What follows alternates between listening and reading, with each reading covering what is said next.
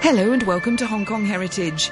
Go along King's Road in North Point and there by the tram tracks is the State Theatre.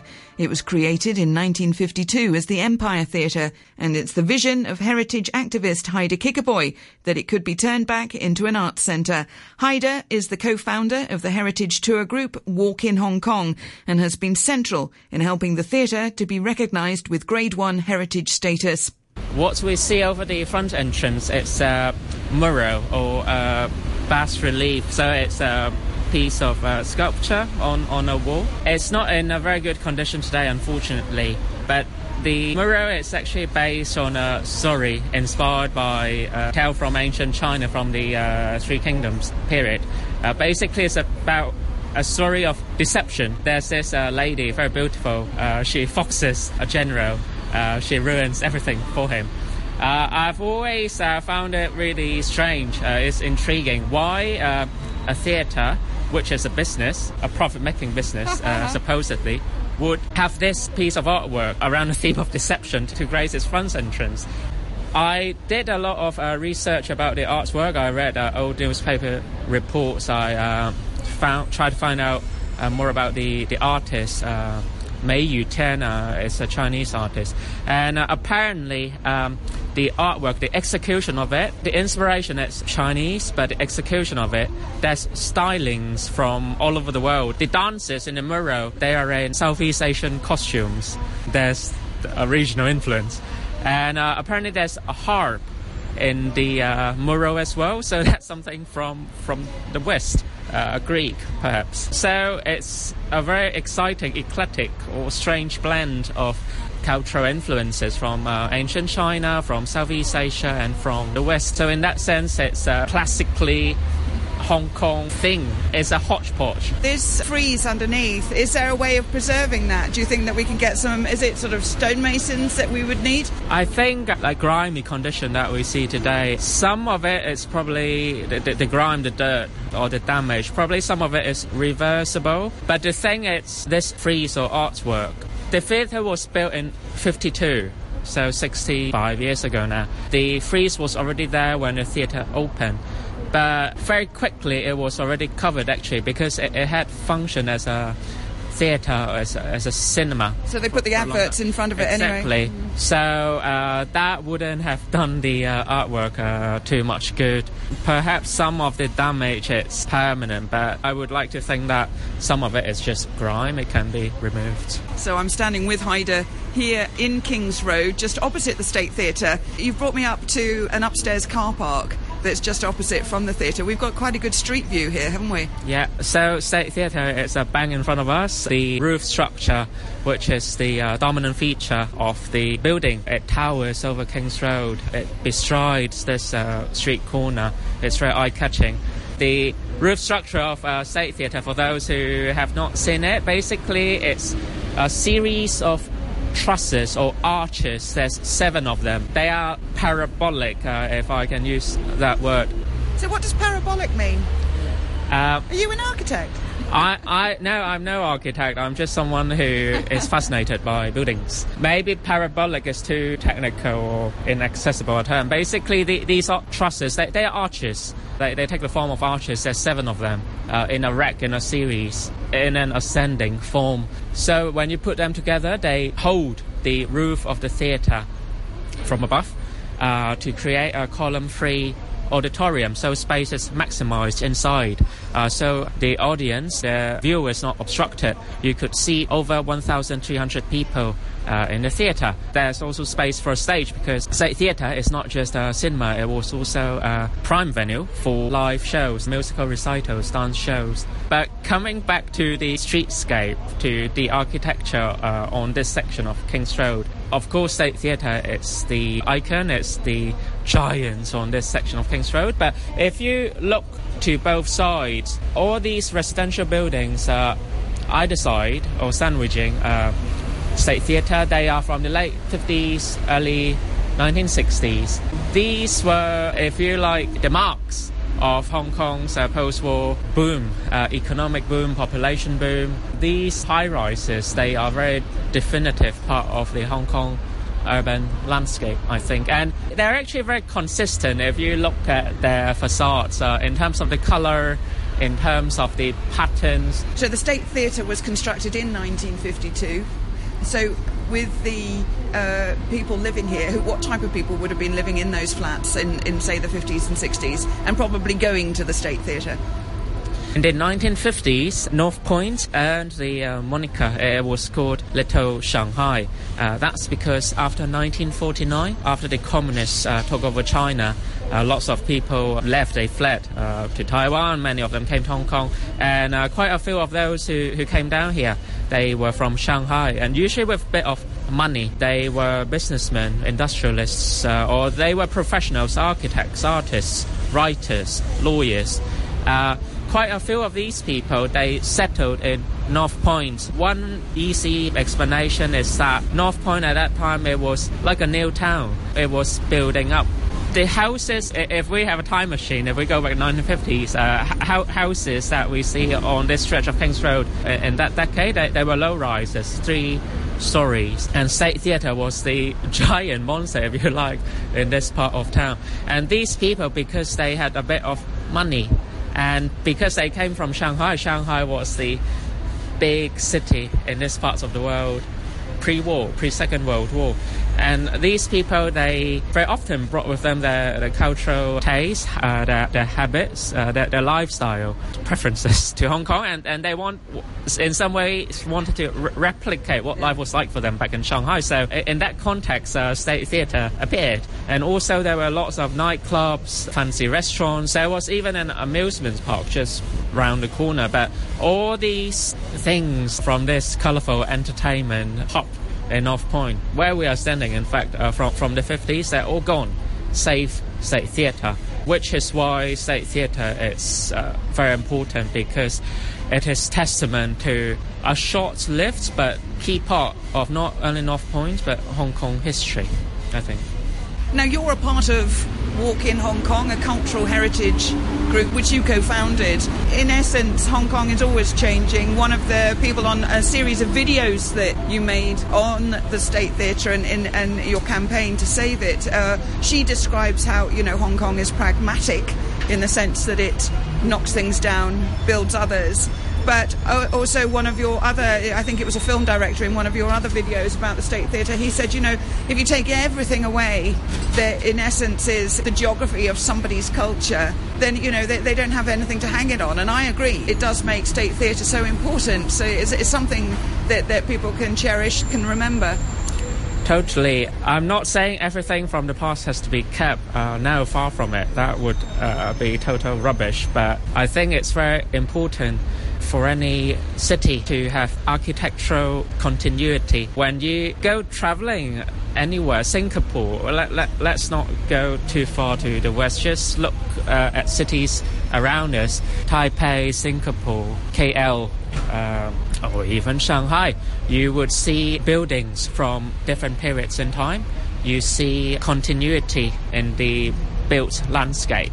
That's very important, because a city that has no way of holding on or establishing where it came from, it's a city without, so it would be a very boring place. It would be a very strange place. And like you say, for people who grew up, who spent their entire lives in Hong Kong, like my parents' generation, for them back in the 50s through 70s, going to the movies was the number one form of mass entertainment. It was the most popular pastime for the common people. There's at least one theatre, virtually every street corner. There were grand theatres like State Theatre dotting the whole city, but now they're all gone. And without these physical reminders of the past, you can't tell the younger ones where their parents or grandparents came from, what life was like for them before. You need something physical to hold the memories of people. You need to have something tangible to just store these nice stories, whether happy or unhappy. I'm standing with Heidi Kickaboy, the co-founder of Walk in Hong Kong, here on King's Road, and we're looking over at the State Theatre, which Heidi has been very active in campaigning to save. Now, you were involved, there was a result on that in December, so where are we at on that campaign? December, the Antiquities Advisory Board, AAB. They propose that State Theatre should be a Grade 1 historic building. For now, it's a proposed grade. We're confident that the grade will be confirmed. With a Grade 1 historic building status, unfortunately, that does not mean the building is safe. It's no legal protection. A Grade 1 status means a building is of exceptional merit, that every effort should be made to preserve it. But that's just definition on paper. It's still significant. It's a very important step forward, because if in future the owner of this building wants to demolish everything and maybe build 2 commercial towers, then if the government is being dutiful, if it's being respectful of public opinion, then they would go to talk to the developer to see if a solution can be reached. I'm actually standing with Haida on a second-floor car park, and it's just opposite the State Theatre here on King's Road. Downstairs, I'm sure you can hear as the tram's going past. If you go into the State Theatre now, or that area, it's a shopping complex. The ground floor of the State Theatre building is a shopping arcade. It's been like that since 1959. This is a point I have to make very clear, because even people in the government who were in charge of assessing the heritage value of State Theatre, at one point they said, oh, State Theatre, it's changed completely. Now it's a shopping centre. But that's wrong, because the ground floor has always been a shopping centre since 1959. If you move a floor up, now you go into a snooker club. The snooker club is the former theatre space. Okay, the theatre was converted into a snooker club in the year 2000. That may sound shocking or alarming. In the very beginning, when we started the work to try to save State Theatre, we also thought, oh, actually, inside the outside of the building is intact. You can see the architecture very well. But the inside, originally we thought, oh yeah, everything's gone. But as we went along, we started to doubt if that's really true. So we went to check the plans at the buildings department, and we also got some friends who are architects to go in, and they checked everything with their eyes. And at the same time cross-referencing the plans from the buildings department, and they made a significant discovery. My friends confirmed that actually the structure of the theatre internally is intact. The structure of the dress circle and the stalls, the auditorium, the below, the bottom level if you like, the form of the theatre inside is still there. What's gone are the seats in the stalls, and also the stage. But these things, they're like furniture. You want to turn it back into a theatre, don't you? I'm not saying it must be turned back into theatre, but I would really want this to be turned into an arts and culture facility. I want a mini cinema inside. It does not have to be a grand theatre that can once again seat 1,300 people, because these days you won't get a full house like that. So it's massive inside, so one part of it can be a small cinema showing maybe independent flicks or house movies or mix of movies. And then you can have another section that can do live performances. That there will be a stage for indie bands, for drama. And today, with the latest theatre fittings, everything is so high-tech now. I'm sure the seats, for instance, they can be removable. The stage as well. So if there are no screenings or live shows, just take away all the seats, and then you have a massive indoor exhibition or conference events venue. You can even do sports games. You can stage badminton games. There's a whole load of possibilities with this building. And just a few days ago, the cinema in City Plaza is closed down. So now, after you pass Causeway Bay, you won't find a single cinema until you reach Shau Kei Wan, unless you include a little cinema inside the Hong Kong Film Archives. So from Tin Hau to Sai Wan Ho, it's a massive part of Hong Kong Island. I don't know how many people, maybe hundreds of thousands, are living in this part of Hong Kong Island. They're without a cinema. And also, if you look at the stats from the LCSD, the Leisure Culture Services Department, stats from late 2015, they said that 70% of applications for performance space in Hong Kong, they are turned down. There's massive demand, but supply is so little for live performance. It's not a shame, because that's really thwarting a lot of artists, a lot of performing artists in Hong Kong. Well, totally. Well, spare a thought for those indie bands who get chased from building to building in Kwun Tong. These bands, they get full houses all the time. They're very popular. They just want bands. They just want to play music, but because of a lack of legal facilities, they don't know where to go. But why don't we turn State Theatre back into a place for public entertainment? This perfect location is right between two MTR stations. It's on King's Road. The tram is trundling up and down this part of King's Road. Also, just down the road, you've got Sunbeam Theatre, which is very popular for Cantonese opera. Every 5 years, their lease runs out, and there's a crisis. People, they mourn. They go in the morning, they say, Sunbeam is about to die. It happens every 5 years. So actually quite a few North Pointers, people who live in locally, they say, why don't we just move Sunbeam here? That would solve the problem. And I think that's possible. State Theatre, it did stage Cantonese opera quite often in the 60s. So it's very versatile, the venue, I think. Interesting. I mean, has there been... obviously you've campaigned, the AAB has given it grade 1 at the moment. It'd be great if that got upgraded to monument status. Then definitely it would be protected. But in terms of this complex and the idea, for me, it sounds... I'm not a business person, but it sounds very viable. It is viable, and also I think it's important to stress that for a lot of people, they like the idea of keeping old buildings, but when it's put to them that, okay, if you want to keep this old building, then the government will have to fork out all billions of dollars to buy the land, the building, or maybe to compensate the landowner, then people, they balk at that thought, because that's taxpayers' money. That's a very fair reservation or criticism, directed often at people like myself, heritage activists, who in a way do not have any stake in the building. I don't own the building, but actually the government does not necessarily have to spend public money, taxpayers' money in this situation, because, for instance, what we see in front of us is State Theatre, but behind you have residential blocks. Ground floor, you've got the shopping arcade. These three parts, they form the whole complex.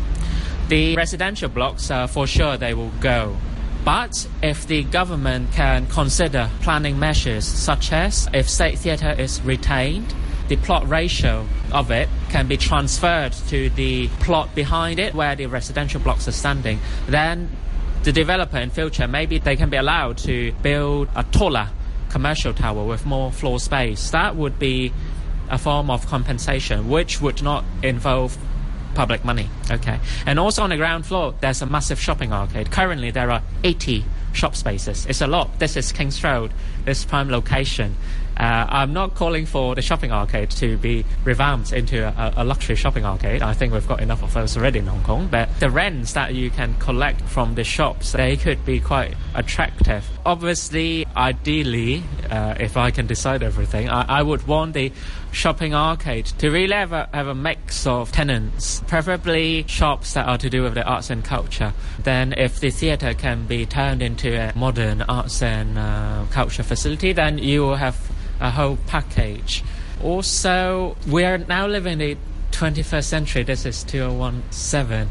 Big companies, more and more of them, they invest in their corporate image. They do a lot about corporate social responsibility. State Theatre, it's the last grand theatre standing in Hong Kong today. It's an icon. It recalls the heyday of Hong Kong cinema.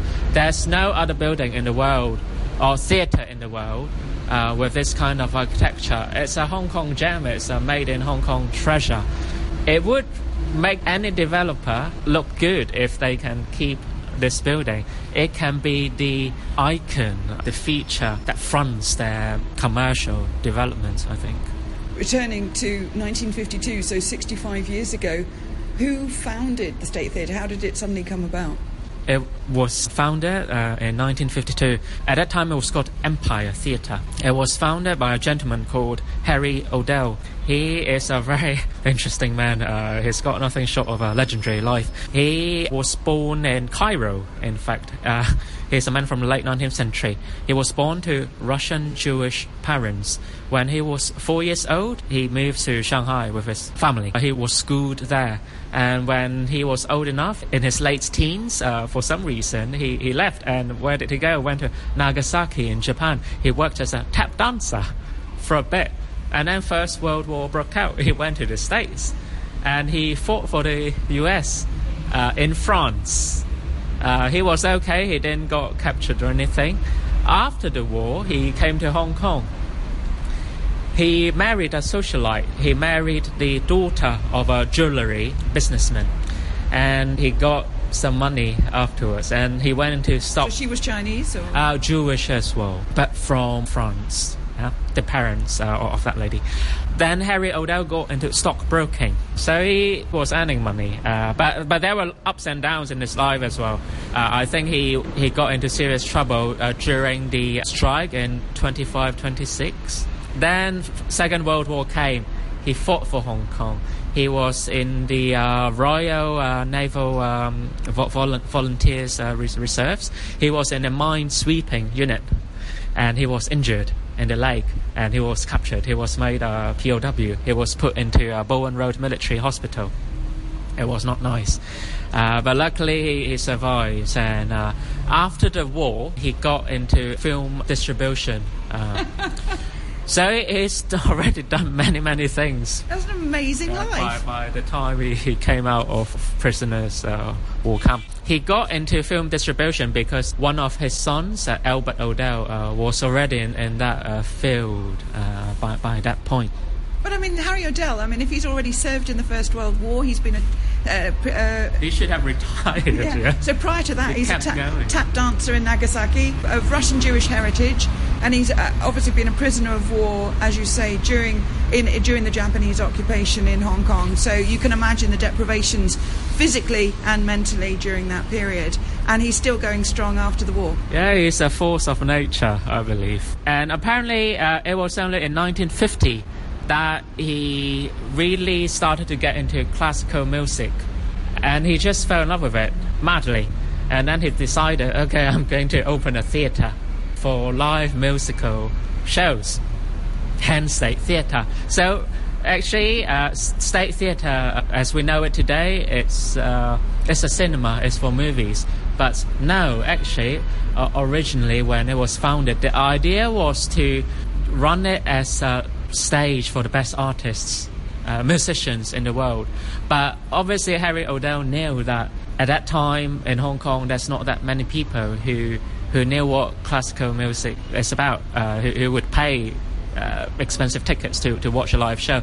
So he needs a viable economic model to sustain the cinema. So when there are no music shows, then he would screen movies. So the music shows would be in a cinematic form? No, it was actually live orchestras. Oh yes, totally. There's an orchestra pit. The structure of the orchestra pit is still inside today. It's just we can't see it if you go into the snooker club, but it's there. It's just covered.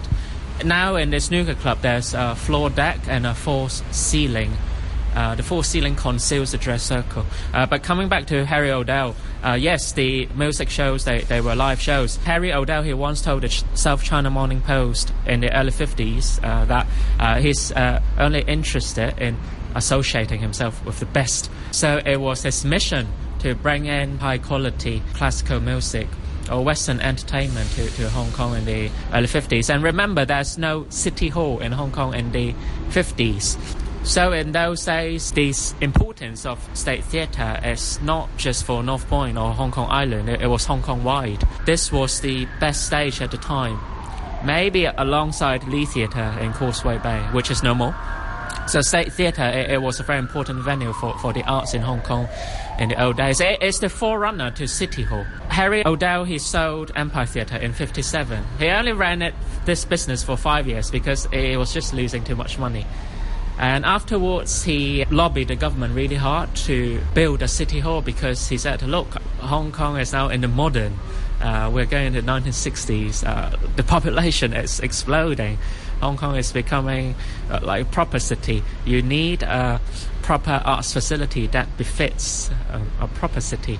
And eventually City Hall came in 1962, and Harry O'Dell continued to stage lots of shows. Did he ever do any tap dancing in the Empire Theatre? Not that I know of, unfortunately. That's something else I have to find out.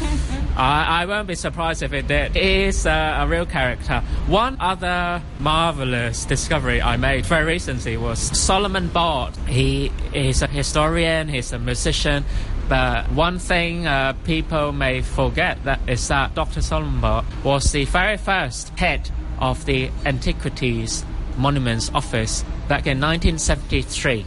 Okay, Solomon Bard, he is a lifelong musician, and recently I found out that in 1954 he performed in the then Empire Theatre as part of the Sino-British Orchestra. He was the chief violinist in that particular performance.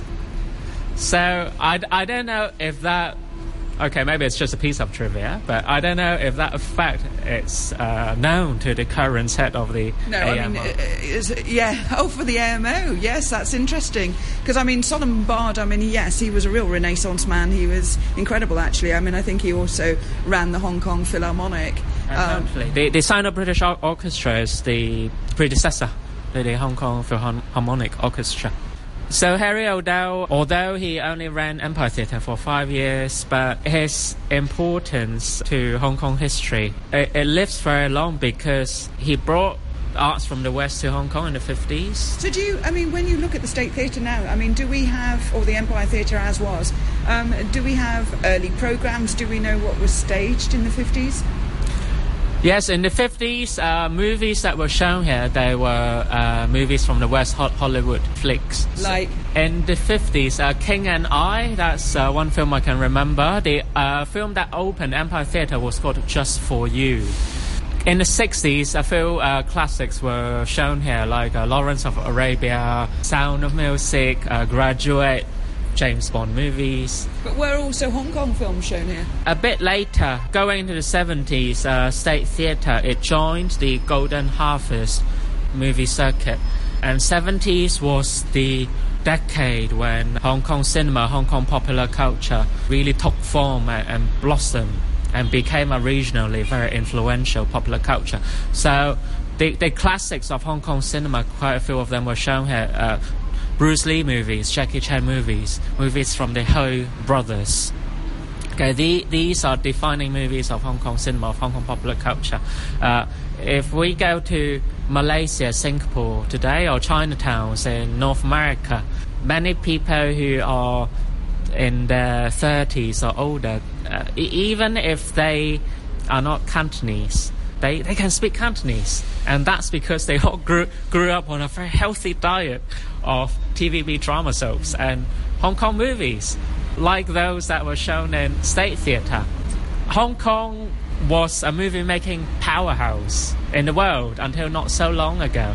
And then you need consumers, you need people to watch them. A place like State Theatre was where people consumed those movies. Today, State Theatre is really the last grand cinema standing in Hong Kong today. It recalls the heyday of Hong Kong cinema. Hong Kong cinema, Hong Kong popular culture is Hong Kong's soft power. Any self-respecting city in the world needs to know where its soft power lies. My thanks to Haida Kikaboy of Walk in Hong Kong.